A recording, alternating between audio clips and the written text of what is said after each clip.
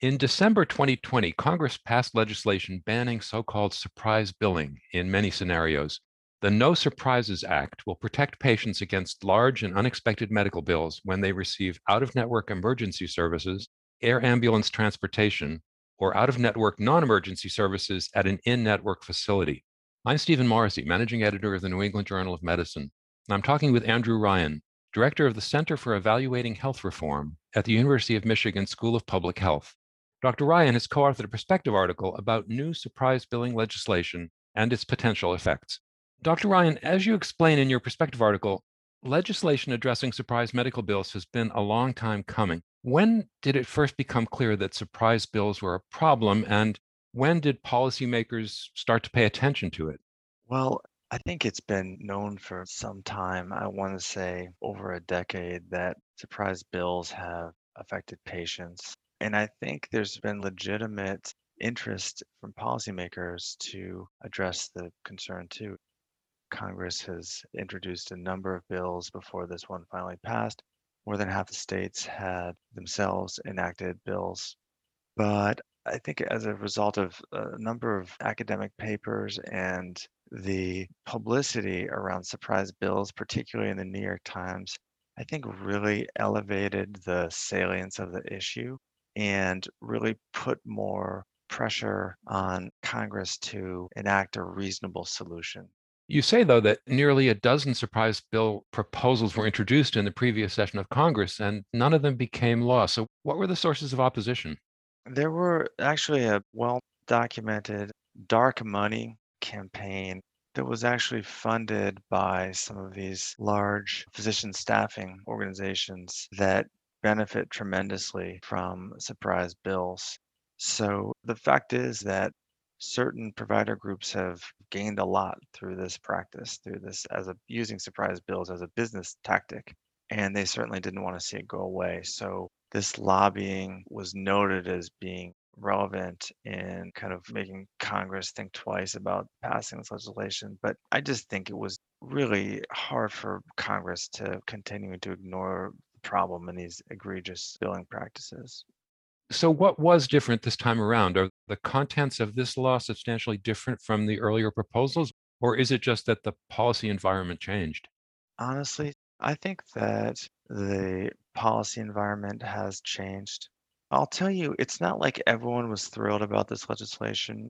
The AMA never really got behind it and felt like this still gave too much leverage to commercial insurers, even though as the law was revised, it was really revised in the favor of physician groups, particularly with how the arbitration process was structured.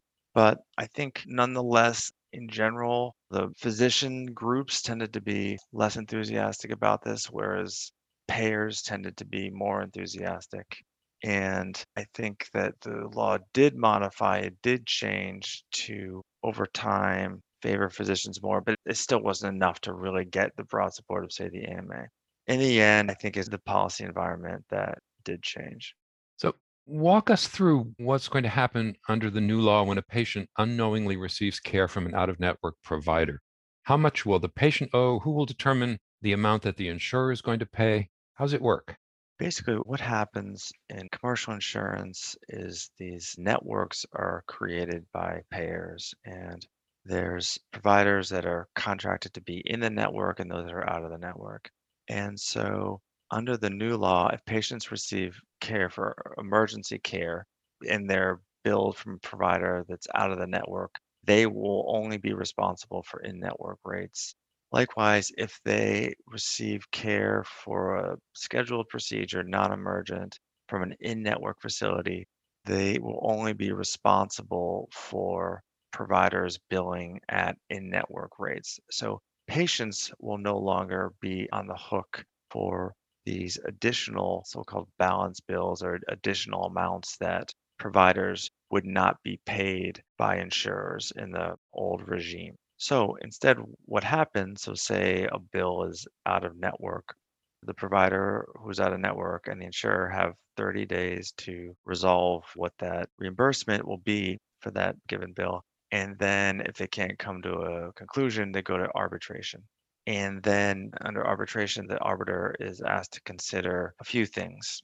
They're asked to consider the median in-network rate for that contracted service.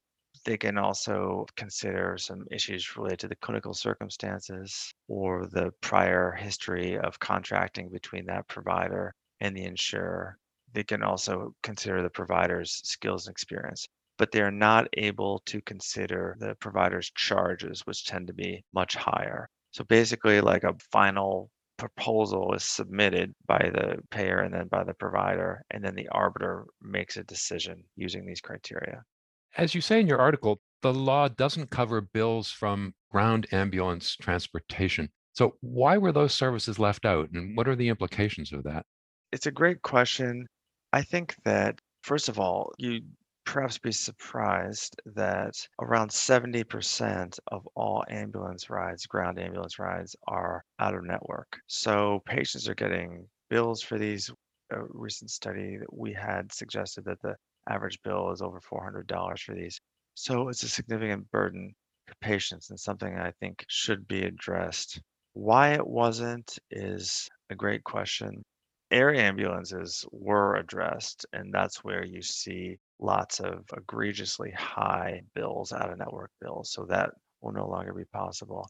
I think that part of it might have to do with this kind of strange environment of ambulances and just the fact that a lot of them are run by municipalities and in a kind of perverse way, some of this balance billing that is done or out-of-network billing that's done by ambulances is kind of used to fund the local ambulance corps.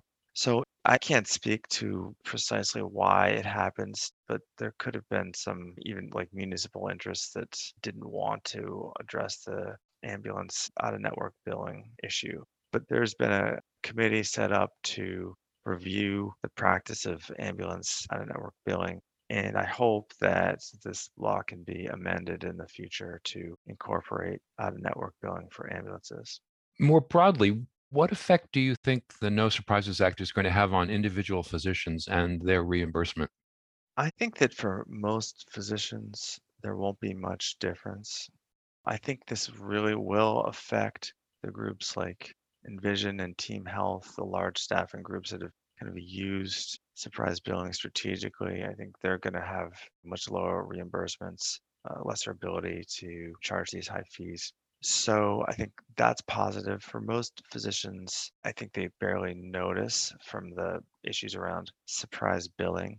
I will say that overall, the Congressional Budget Office estimated that the bill, by changing the negotiating dynamics between physicians and insurers, that it was expected to reduce prices overall, and this would result in government savings. But I think the bulk of that will be for the more serial offenders. I will say that there's other provisions in the bill that could have a more kind of direct effect on everyday physicians, and those have to do with some transparency provisions under the bill, where basically before scheduled procedures, patients must receive a roster of the service providers, their network status, and their expected cost sharing. And that is does not happen today. It's a huge problem, honestly, in American medicine that patients don't know what they have to pay. But having providers actually be able to give this information to patients ahead of time is something that they currently don't do and honestly could be a challenge for some time. So we felt that for your everyday kind of physician that's playing by the rules and not surprise billing, some of these other provisions in the law could have a bigger impact on their everyday practice. And finally, you've begun to answer this already. What effect do you think the law is going to have on healthcare costs more broadly? Are those government projections of savings realizable, do you think? I think so. I think part of the question is that we have evidence from states that have implemented these policies. And what we see is that the policies like work, but their effectiveness depends on how the arbitration rules are set up. So, for instance, in New York and New Jersey, the arbiters are supposed to consider the 80th percentile of charges. And they do. And a lot of the bills that get reconciled, adjudicated, are set at the 80th percentile of charges, whereas in California, arbitration is used less frequently, and the surprise bill basically defaults to the average of in-network rates or 125 percentile of Medicare. And that ends up being a much lower payment than what would happen in New York and New Jersey. So I say this because the existing law does not change these state statutes. So the state statutes will stay in place and that exist. And then the new federal law will apply to states that, haven't already passed these laws. So I think that the way that arbitration is created and set up in the new law is quite reasonable and will be effective and will have some of the effects that we mentioned before about reducing the size and financial burden of surprise bills to patients. But I think in states that already have kind of statutes that aren't that great, the federal law will be less effective. And so those states might want to think about updating their current legislation. One thing we wondered about a little bit is if states' ability to undermine the law by passing new legislation that kind of modified these arbitration rules to perhaps favor providers, and that's certainly possible. So, what's really interesting about this is that the law, by deferring to existing state policy, basically creates a lot of different natural experiments for researchers to try to understand the effects on prices and networks and how surprise bills get adjudicated. So I think there'll be a really active research enterprise trying to do this in the coming years, and hopefully that will inform the next iteration of a policy. But I will say I'm optimistic that overall this is going to be good for patients and it's going to be good for our healthcare system. Thank you, Dr. Ryan.